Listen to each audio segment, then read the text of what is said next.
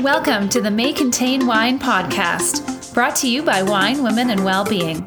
I'm your host, Lisa Webb, and together we're going to get to know incredible women doing all kinds of interesting things.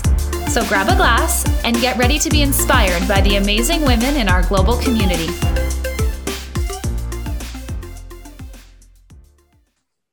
Hello, my friends. Today I am here with Eve Aboka. She is passionate about seeing diverse representation in the workplace. She uses her training in career and academic advising to inspire underrepresented groups to pursue opportunities in organizations that would previously not consider them.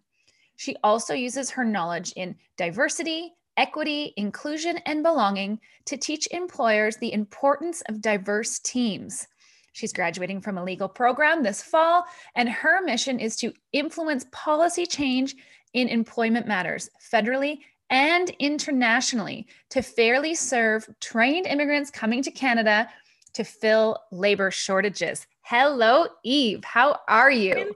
Hello, Lisa. Thank you very much for having me. I'm very, very well. Problem. It is always a pleasure to sit down and chat with you. I'm excited for you to share what you know with the people listening, because I think what you're doing is so incredibly important. So can we start with you telling us a little bit about yourself and your journey? Okay. Born and raised in Kenya, moved to Canada in 2012, April. I don't know what I'm doing here, Lisa. It's so cool. I need to go back, but then I believe I'm here for a purpose greater than myself. The colds have been bearable. It's Calgary cold. It's never bearable, but it is. I mean, a big change. How old were you when you got here? Oh, I was barely almost my mid-20s. Yeah. So yeah, that's not something like, you know how like kids are adaptable. When I brought my kids to the Congo, they were like red-faced and sweating. They just didn't know what to do with the heat, but they adapt. It's not so easy to adapt as an adult to things. It's not, right? It's not. You're very right. It's not that easy. But I love what you said there in that, like, okay, maybe our weather is not so wonderful here in Canada, but you are here for a bigger purpose. And tell us a little bit more about what that bigger purpose is. Yeah, so when I got here in 2012, I came here as a journalist. So looking for a job as a journalist, even from watching my TV, there was nobody who was Black, being a news anchor. But I kept on trying, applying. And once I realized nobody was calling me, I realized that it was time to change. So I went back to school and took my career in academic advising certification in the University of Calgary. And at that point, I had worked in a different organization for like 1 year, working with the underrepresented communities. I'm talking about the Indigenous people. I'm talking about the Black people. I'm talking about people who have accents, people who have weird names that are not necessarily Caucasian names. So some of the things that I realized from that role was that there is need for more. There's need for representation out here, for people to be served well, regardless of their background. So that led me to start a Capability Career Group, where we currently do mostly career and academic advising. We help people with job search services such as resume writing, cover letter writing, interviewing skills, networking skills, branding skills. I get excited when I talk about this because to me, this is not a job. And then on the other side, we also have our workplace services where we train organizations on skills of diversity and inclusion. And like, as a woman, our representation in the workplace to date is not still where it's supposed to be. Women in Canada are still lagging behind in terms of leadership, and I'm passionate about those things, and those are missions that are greater than me. So I'm happy to be here doing it. Yes, you're doing very, very important work. we're going to talk more about, I feel like these two things I want to talk to you about go hand in hand, Yes. because your company is called Capability Career Group, and you Yes. have a book, and your book is called Capable You. Yes. Talk to us a little bit about your book and all the magic that's inside, because I'm in the process of reading it, and I just think it's so important, especially for women. Yes. So, Lisa, I wrote this book in 2015. I don't think I've ever shared that with you. And it was at a moment in my life where I'm in a new country and everything is falling apart. I'd been to Kenya, and I remember my brothers and my mom sitting down with me and saying, "You don't have to go back if it's not very good down there. You can stay here."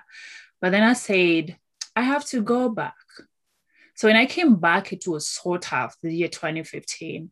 And I remember being so down to the point that I was talking to a friend in Kenya, my best friend Lillian. And she said, "Evelyn, you have done so much. You have inspired so many souls. I'm really, really heartbroken to see you lost and, not knowing what to do." There was a situation going on. I might not be able to share it right now.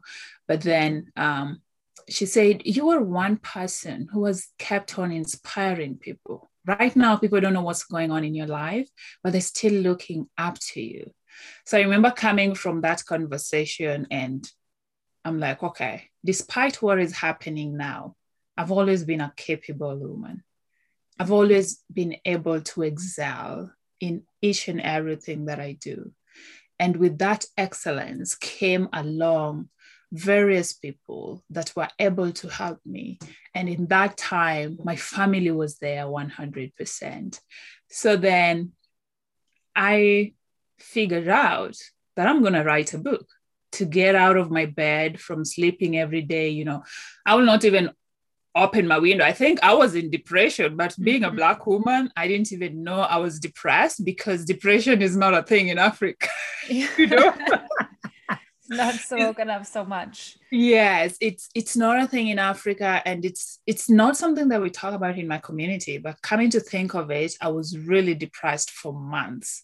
So I started writing this book, and this book was mainly highlighting the success that I had in the modeling world, and the success that I had in inspiring young people in Kenya. So then I used that experience and knowledge to remind people that, okay, first of all, we are all capable. You don't have to be logically capable for you to know that you're capable. You could be artistically capable. You could be linguistically capable. Capability is so wide. So in that book, I remind people that, yes, you're capable. How can you know your capabilities? So we go through the steps of doing that. And after you know your capabilities, how can you build that your abilities to make you somebody that people can turn to for help, or somebody who can be able to fix a few, be it social issues, environmental issues. And then from there, I think what I like about this book the most is it puts emphasis on relationships. Coming from Kenya, I am the fifth born and the firstborn girl. So I came as a really, really expected kid. Like people were like, my parents were like, "We really, really need a girl." They were waiting. Yeah. So the girl showed up, and my brothers were so happy. So I grew up in that sort of love bubble. I've not known anything besides that. And that's the also picture that I saw with my neighbors growing up in Kenya. And that gave me the knowledge that I could do anything. Because I could remember as old as 5 years old, I'm coming from Sunday school, and there's this song I have in my mind. I'm like, "Daddy, I'm going to sing you a song that we sang at the Sunday school." And my dad is like, "Okay." So I'm like standing there, he's my audience. Then I start singing. Before I know it, he's called all my siblings, all the 8 of them. And all of them had to stand there singing with me. I remember my teenage brothers the following day were so pissed off. They were like, you cannot go to daddy and start doing your girl things. Then daddy calls us to come and do it. But when I look at it, I see a father who was saying, here is a stage for you, my girl. Do it. I don't care how you sing, but just sing. And I want other people to join me in that journey. So naturally, my siblings have been able to join me in my journey. And I've had friends who've gone above and beyond, be it people who are praying for me, be it people who are, when I was in the Miss World house, there's a woman from my city who sent 10 pairs of shoes for me in the house. Yes. So I put emphasis on relationships because sometimes we think we can do it by ourselves. Kudos to those who can, but we can do much more with the so much more. Others. Yeah. So much more. That's what our community is based on, how we are so much stronger together, especially as women, when we support each other and lift each other up. And why do it alone if we don't have to? Yes. The men don't do it alone. They got their old boys club. Like they definitely. And they've got us behind them. Oh, yes. So many times they have like the support of their family at home. Oftentimes, the ladies are barefoot and pregnant, so to speak, but they have those supports. And I think it's changing. Like, I think those gender roles are slowly starting to change. But it is so very slow. Yes. And I do think that there's still the challenge if women are having babies and they're missing time off work. Oftentimes, though, it's not, obviously you're getting a gift, you're getting a child. It's a beautiful thing. And sometimes women choose not to go back to work, but for the ones that want to advance in their career, we do have those extra little challenges of being away from work and then starting over and leaving and coming back. And so I think that we need to change the narrative. And instead of seeing that as a setback, we link arms and support each other. I completely agree, Lisa. I completely agree with you 1,000% because you're looking at a situation where a man and a woman, they come together and they make a baby. But then you find a situation where a woman is being punished for having a baby. A man progresses career-wise. So a woman is now left in a situation where they have to choose between the two. I say they don't have to choose between the two. No. A woman can be anything she wants to be at any time she wants to be, when in any style she wants to be it, and our government has a mandate to provide those infrastructure to enable that. And I know one of the things is like childcare. Childcare is such a big deal for women in Canada, where a woman looks at their monthly income and what they're spending on childcare, and they don't see how that makes sense. It's like you're working for childcare.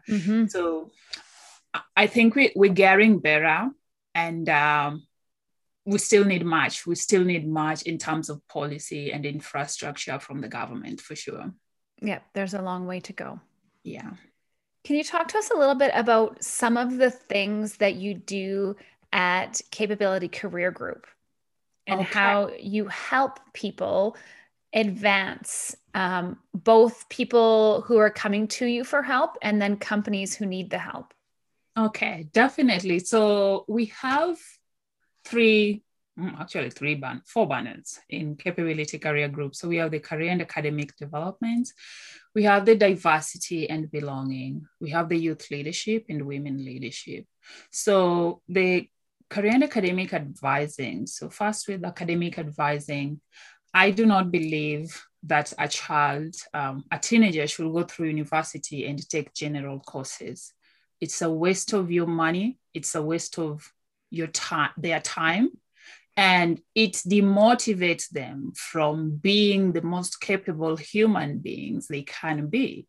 The moment a child is taking general courses, it means they do not know what their skills are, and they do not know how they can focus those skills.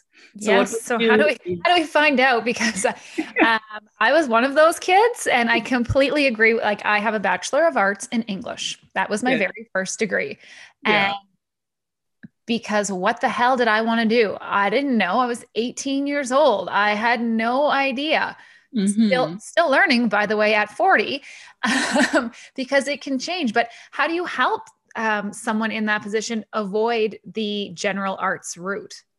So we basically do an assessment. And this assessment is very interesting because it focuses on a child's interest, their skills, their values, and so interest, skills, values.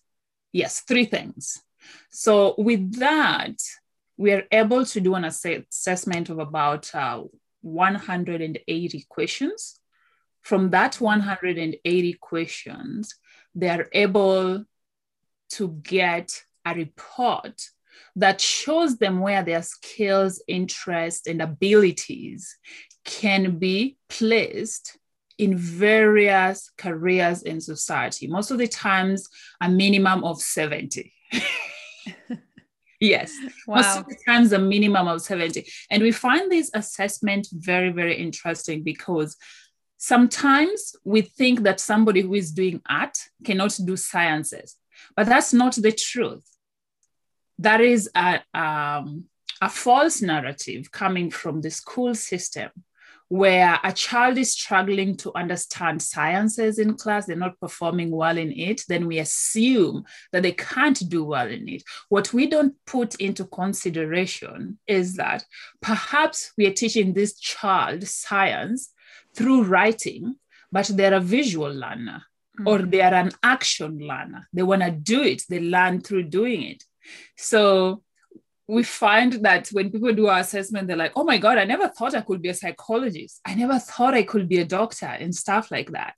So when somebody has those options beforehand, before they go to school, when they get into class, they get there with confidence, knowing that I can do it. Because what makes people do general courses is basically the doubt. They're like, oh, can I shine in this? Is this even possible? But if they see that I did this assessment by myself, and this is the report that I got from the assessment, this is what I can do, then they get more motivated. Yeah, so you're giving them the confidence behind it. Yes, the parent ends up not wasting more money and not losing their mind, because their kid is not... Losing the mind is like the biggest one there. Yeah, because even if you have that, I mean, all education is better than no education. In my mind, I'm a big lifelong learner. But the thing is, after the arts degree, I had to go and get another degree because, well, what am I going to do with that? Right. So it does, it saves time, energy, effort. And then also when you're taking that general arts, you're kind of all over the place. Yes. So if you can zone it in on what you're good at, what you're interested in, it avoids those classes that you might not sign up for because that's not for me. That's not the route I'm going. Yes. So we do that. And then when we come to career development, of course, these students, when they're in year 3, they have to go through, finding a job and all that. So that now we take them through professional branding. Okay, you are in university, you've now majored in accountancy. How can you market yourself as an accountant? So building LinkedIn profiles, showing them how an accountant dresses up. Yeah. How an accountant, carry themselves out on a regular basis. Accountants have to be honest. They have to be very keen. Those are not some of the skills. They're skills that people are taught at the university, but generally not all. How accountants market themselves. This is interesting because we have a lot of entrepreneurs in our community and maybe listening. And it's funny because we think of branding from a company perspective and marketing from a business, like from you have your small business, you need a brand, you need to market it, but we need to do this for our own personal selves as well, right? It starts from you, and it's actually easier when it starts from you. Like I know right now I'm really working on my rebranding, coming from a modeling world, and now I'm like, oh, professional, So I prefer being an author, being a businesswoman, or a CEO. Sometimes you just do not know which title to go with, but I just call myself an entrepreneur. And then if somebody wants to add all the other titles, they can add those. Because if you call me a CEO, it doesn't cut it all. An entrepreneur, I can be an author entrepreneur, right? Yeah. As an entrepreneur, I can be a CEO. So understanding those tiny little aspects of personal branding makes a very big difference for both the job seekers, the students, and also people who run businesses. So we also take them through how to write a better resume, how to shine in your interviews. So those skills of communications, and then, we take them through how to go about networking, getting to know other people in your profession beyond the people that you know. So that is career and development for diversity, inclusion, and belonging. So this is where my passion is at the moment because of the realities that we have around us. The world is changing like in the moment, right? Changing, and every organization, every entrepreneur has to be aware of what is going on around us. And like last week, we're dealing with the discovery of 215, grave of residential school children. It's really, really disturbing. And I remember sharing that, and people did not know about that information, that there are graves around our country. We've not even gone to Turtle Island. We've not even covered Lake Superior, where majority of these deaths happened. So what we do in this program is to kind of remind the employers that they have a responsibility.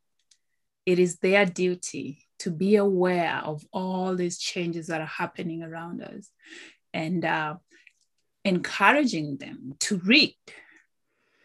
Read. I know of Canadians who have not read the Truth Reconciliation Report that came out in 2015. It's been out there for 6 years.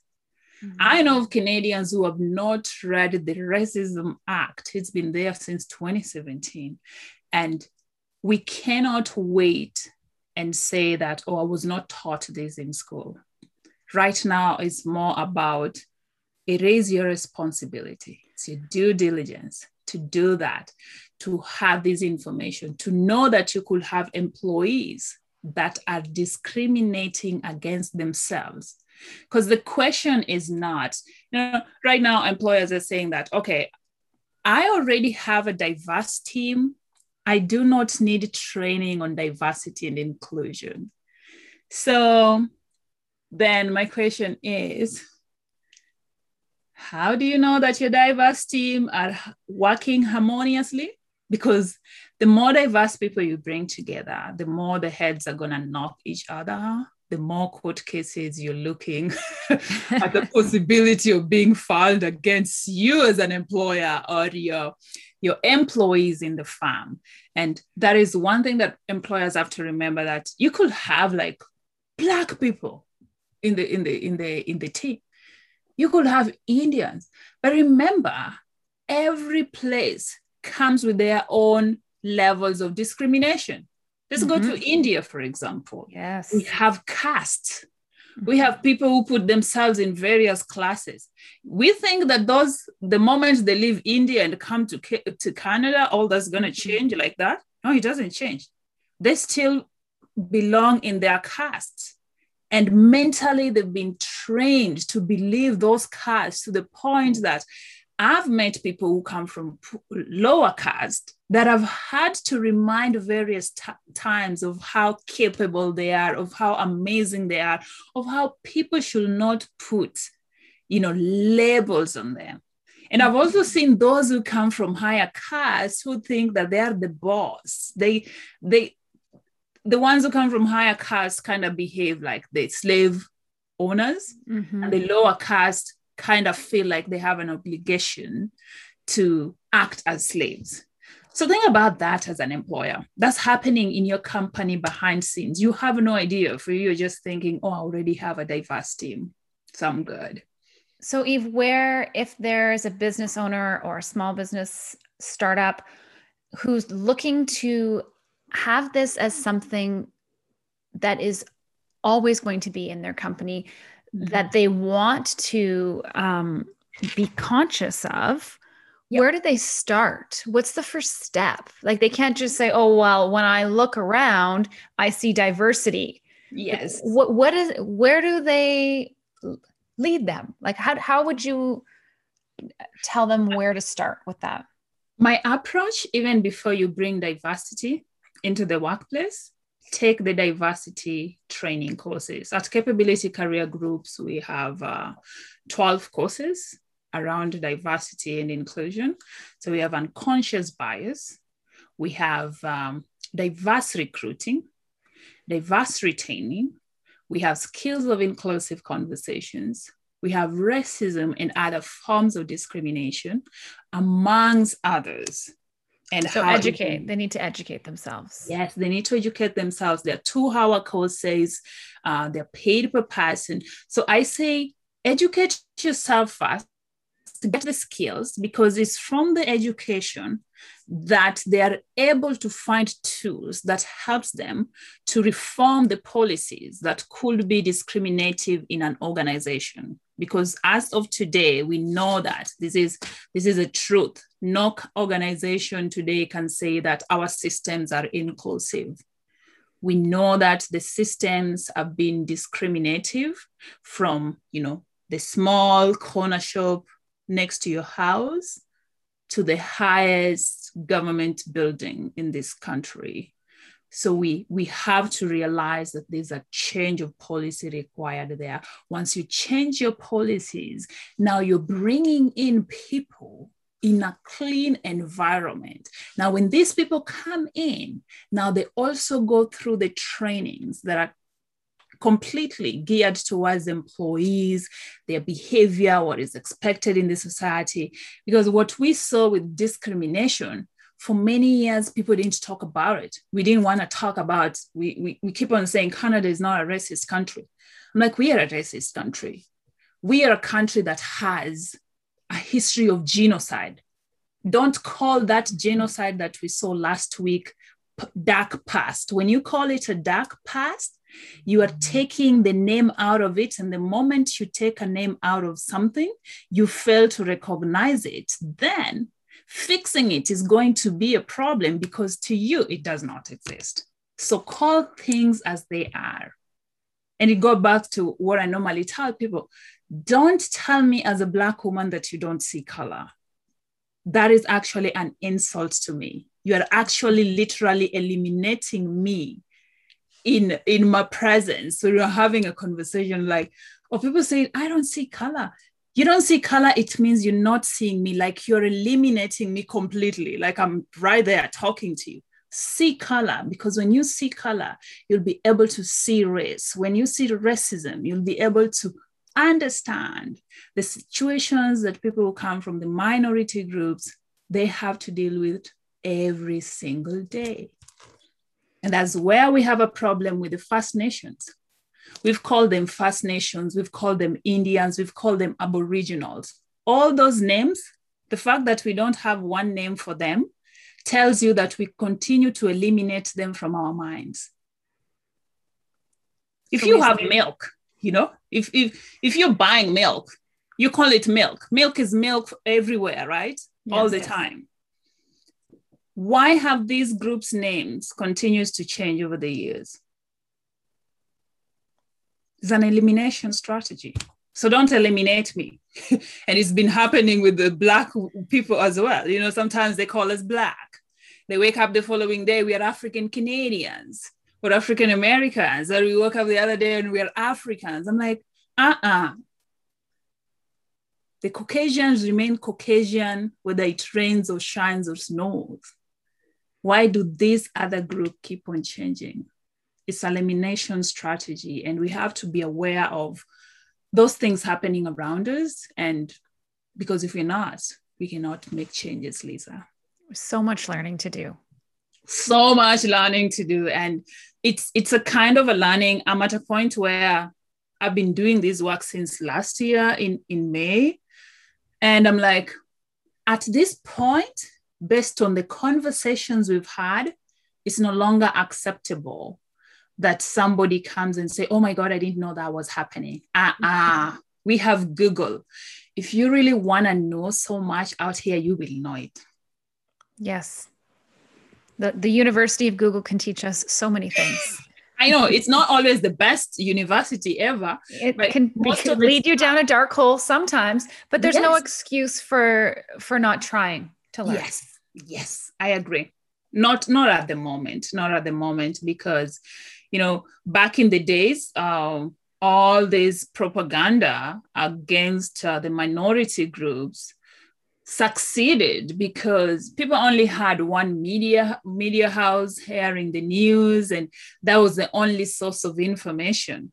Right now, you even have, I love Gen Zs and millennials. Oh my God, these people, they're bringing you information as it's happening live, and there is no excuse anymore to say that, I don't know about that. It looks bad on the person. Yeah.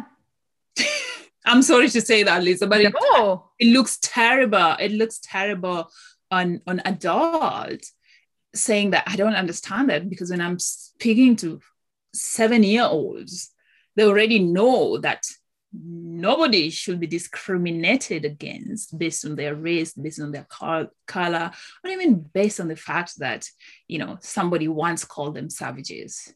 You know, kids know that is kids. It's crazy how kids can be a shining example, because they're born so unbiased. Yes. Right? They're born so pure, and kids see love until someone tells them otherwise. We have a little bit of bias. I agree with you there, but we also have a little bit of bias. Like when we talk about unconscious bias, we are all biased, and our biases starts from childhood. But this is the difference. Our biases is as a result of us carrying a 2,000-old brain that we inherited from our ancestors, who lived mostly in the bushes and had to fight with animals. So the biases that they had that discriminated against anything that did not look like them was used to protect them against the animals, wild animals. Like a little kid had to know that this is a lion, this is not my friend. So I have to back off. Or so when they see a lion, they're like, oh, get out of here. You're not like ourselves, right? But now here we are with a 2,000-old brain moving around the streets of Calgary. There are no lions to be afraid of. The only thing we see is somebody whose skin doesn't look like mine, and the ancestral brain kicks danger. And that's how discrimination comes in. And the kids, you know, even when they're like a few months old, they already know, like by month 4, month 5, they already know who their mother is. And sometimes you could just be sitting there and, you know, they could be having even guests and people are speaking and they're just looking at you. And if somebody tries to take them, they're like, danger. The ancestral brain comes in again and says danger. And so the biases are okay. I normally say biases are okay. We need to ask ourselves, when am I using my bias? And that's where now retraining the mind comes in. where you have to tell your mind that, okay, I know you're seeing a Black woman. That doesn't really necessarily mean danger. They're good people. Once you start to do that, and this is what I had to do to myself after living in Canada for 3 years and started experiencing racism and all that, I had to retrain myself to love Caucasian people. I grew up loving Caucasian people. In Africa, we're not taught about racism. Mm-hmm. Nobody, it doesn't exist. So nobody teaches us even about slavery. We were never taught about it. So when I came to Canada, I came with, it's just going to be like Kenya. Girl, my surprise. Not quite Kenya. No, the Kenya. I was ready for the cold, the difference in weather. But the people, I just never expected it. So, but then I had to retrain myself. I had to remind myself that, okay, you've been to an interview, you've been discriminated against, and it's been open and wide, or you've worked somewhere and this has happened. But humans are different. Humans are not just hurting you because they want to hurt you. I started to remind my brain that, somebody is having a day. It's not acceptable to do that though, but it was upon me to do the work so that I can be able to sit here today with you, Lisa, and smile to you like I would my true sister and connect to you like that. If I didn't do that work, I wouldn't be here. I wouldn't be talking to you today. Well, I'm so glad that you've done it and that you're helping others to do it, which is huge, because when we use our own personal experiences to help others do better, be better, that's where the important, amazing work comes in. And that's where the magic happens. Thank you, Lisa. Thank you. I'm going to ask you a couple of our wine, women, and well-being questions now. Are you ready? Yes, let's do this. If you could sit down with one woman, living or dead, who would you like to have a conversation with? That would be my grandmother.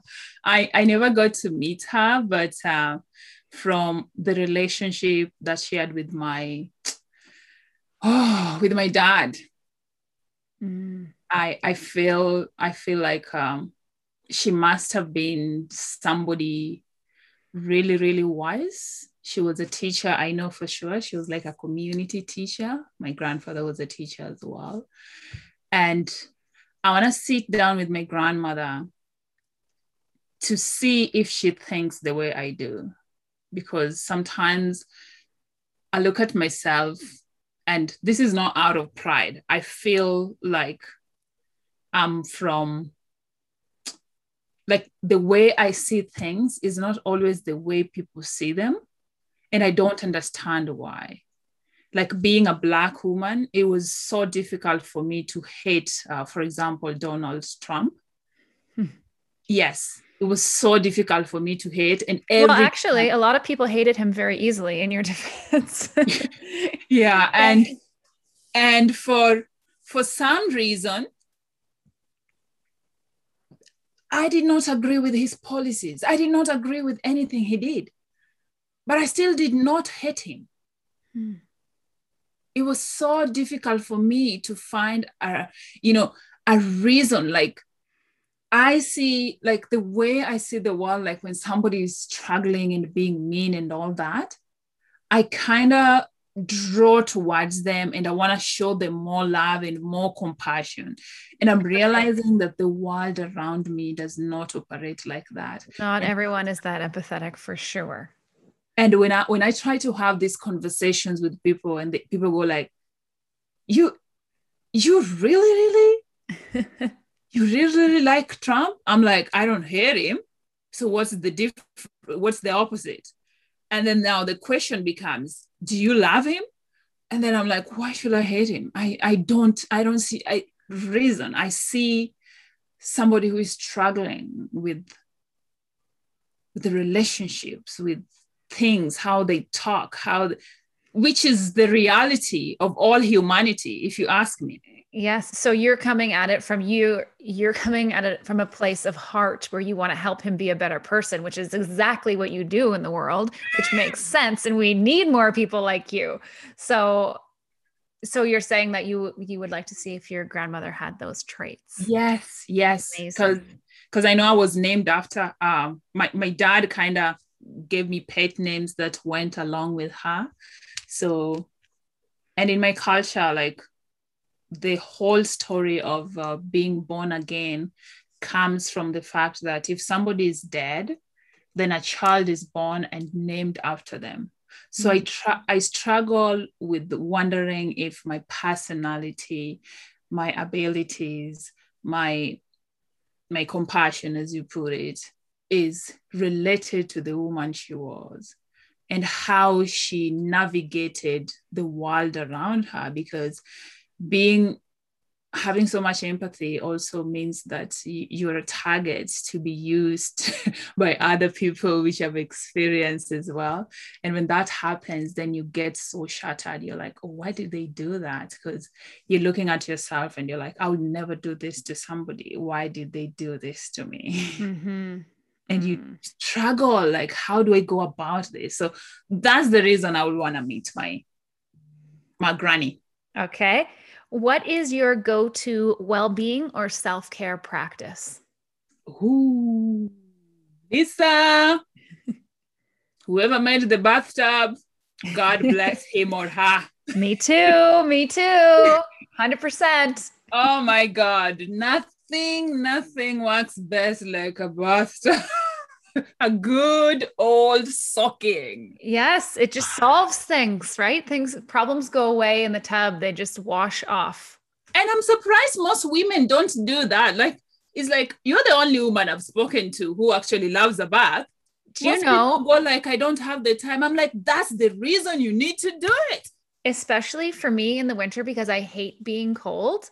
Yeah. But I would say in the winter months, yeah, even though like in the morning, I'm very privileged. We have like full water here happening in Canada. But even if I have a shower in the morning to go to work, at night when I'm cold and I've had a long day and I'm just tired, just get me in that tub almost every night. Love me a bubble bath. So I'm right there with you, girl. Every woman needs a tub. Give us your favorite book or podcast recommendation. Wow. Girl, that's gonna be a lot of stuff. I used to say book, but then someone told me, well, I'm more of a podcast listener than I am a reader. So now I'm asking for book or podcast. So this is interesting because of late I've found myself, for years, I listened to Joel Osteen. Okay. You know, Joel Osteen is an American televangelist. I listen, like there is no message that Joel Osteen doesn't have. You know, if you're feeling low, there's something for you. He's more of he's like a preacher, but he also uses his words to encourage people, which I think is what I do. So we kind of attract each other. So that's my podcast for sure. Okay. There's something I might want to share with people. There's this app called Blinkist. Okay. So Blinkist has like books put in audio forms. For 15 minutes, you can read a book. Oh, somebody told me about this. Yes. I've heard about this. I haven't used it myself yet, though. Oh my God, it's amazing. And right now. But how does it get to be 15 minutes? They just summarize the whole book? Yes, but it's quite small. It's still the same because I've compared the audios with some of the books that I have, and it's kind of like the same. So since the first week of May to date, I've read 99 books, Lisa. Oh my God. And just for anyone listening, we're recording this on the last day of May. Yes. So 1 month. Yes. 99 books. Because it's so interesting. You just want more and more and more and more. And even though they have it in audio, they also have the books. You know, they did the paper form that you can go and read it if you want to read. Brilliant. Wow. So I'm reading Blinkist and I'm reading everything. Good. Because knowledge is power. Absolutely. Lifelong learners over here. Yes. Okay, Eve, what does sisterhood mean to you? Oh, God. When I think of sisterhood, I'm thinking about my community in Kenya, how I see women come together to raise money on a weekly basis, as low as $20.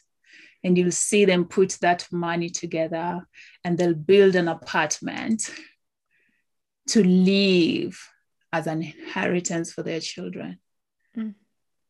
And that is a common thing. We call them the merry-go-rounds, or chama ya wanawake, Swahili word for women gatherings. So when I look at that, I see the holding hands from both ends, telling one another that we got each other. We don't have to be related to get each other back. Our womanhood is our relationship. So that holding of hands, coming together. I love that. And I think it's beautiful. And I do think that here in North America, we can learn from your culture.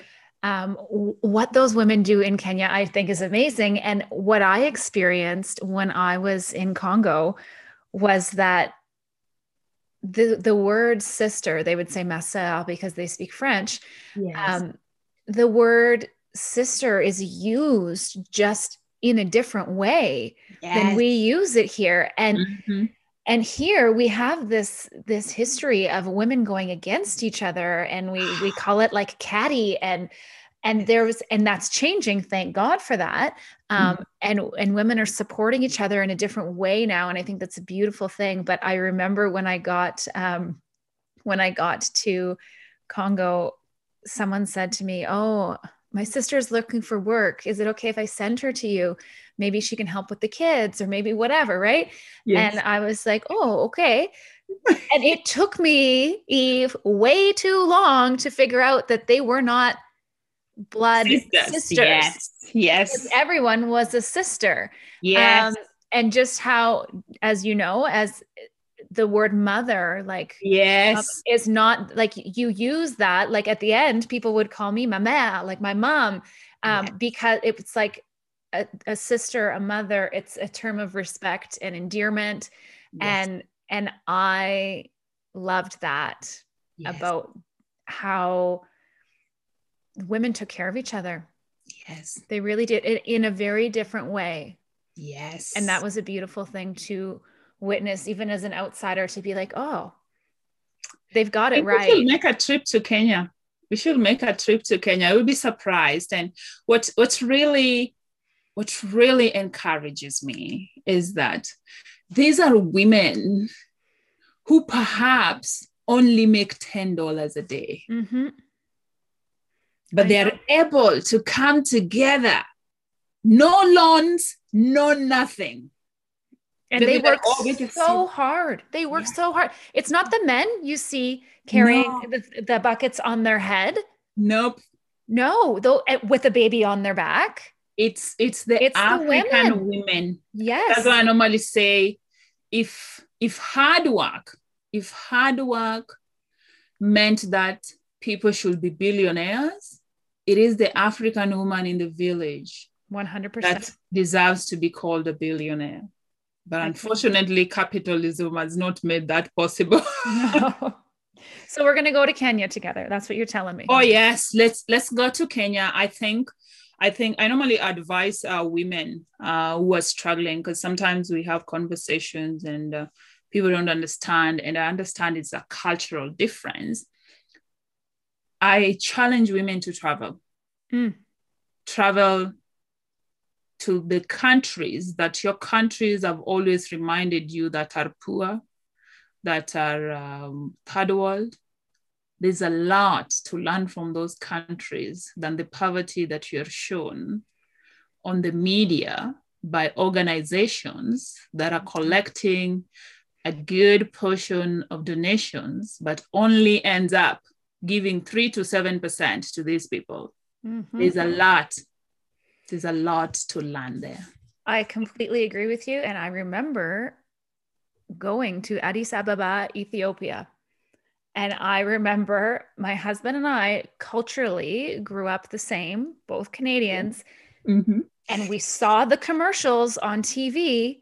Never in a million years did either of us think we would be going there with our children. Mm-hmm. And then when we were living in Congo, we were in Ethiopia and we thought, Ethiopia is actually way nicer than where we're currently living. We were like, Ethiopia has really got a lot of infrastructure here compared to the city that we were living in Congo. And we were like, funny how your worldview can shift. And yes, I'm a big advocate for travel and what we get from it and what we can learn from it. Don't even get me started on that. But I think that's the best education a person can get. Yeah, it's better than watching on TV or, just go and connect with a woman. Find my mother. Talk to my mother about, my mother is, I don't know what that woman can't do. She'll do everything like, oh, Mom, my stomach is aching. Or she just go behind the house and she has medication. I'm like, Mom, how did you know about this? But that's beauty of even healing ourselves from the earth, healing ourselves, in North America, we have, mental health. You go to a place like Africa where you'd expect people to be stressed out because they don't have lots of material wealth, but they're not. No. But you look at their lifestyle, the way they carry themselves, how they do their things. Like, I may not have television set in my house, but I know that every Wednesday I'm going to meet with my fellow sisters and we share a meal and we collect funds. And sometimes that funds can be used to buy sugar and everybody carries a kg of sugar to their house. That right there is how you heal mental health crisis. Mm-hmm. They're doing it well in Africa. Community. At the end of the day, it's community. You need community. You need your sisters. Oh, we need that, Lisa. I'm hoping we can have, like, I've always had like this vision of maybe Calgary having like a place where women can meet, where they don't have to have the obligation for paying. They don't feel like they have to come, people show up there, but we don't care what car you drive. We just want you to come there and maybe we can dance or sing and eat. I don't know. Just do what women do in Africa. I miss that. Yeah, they've got the community thing down for sure. The last question I'm going to ask you is, what advice would you give to your 16-year-old self? 16-year-old self. The places you'll go.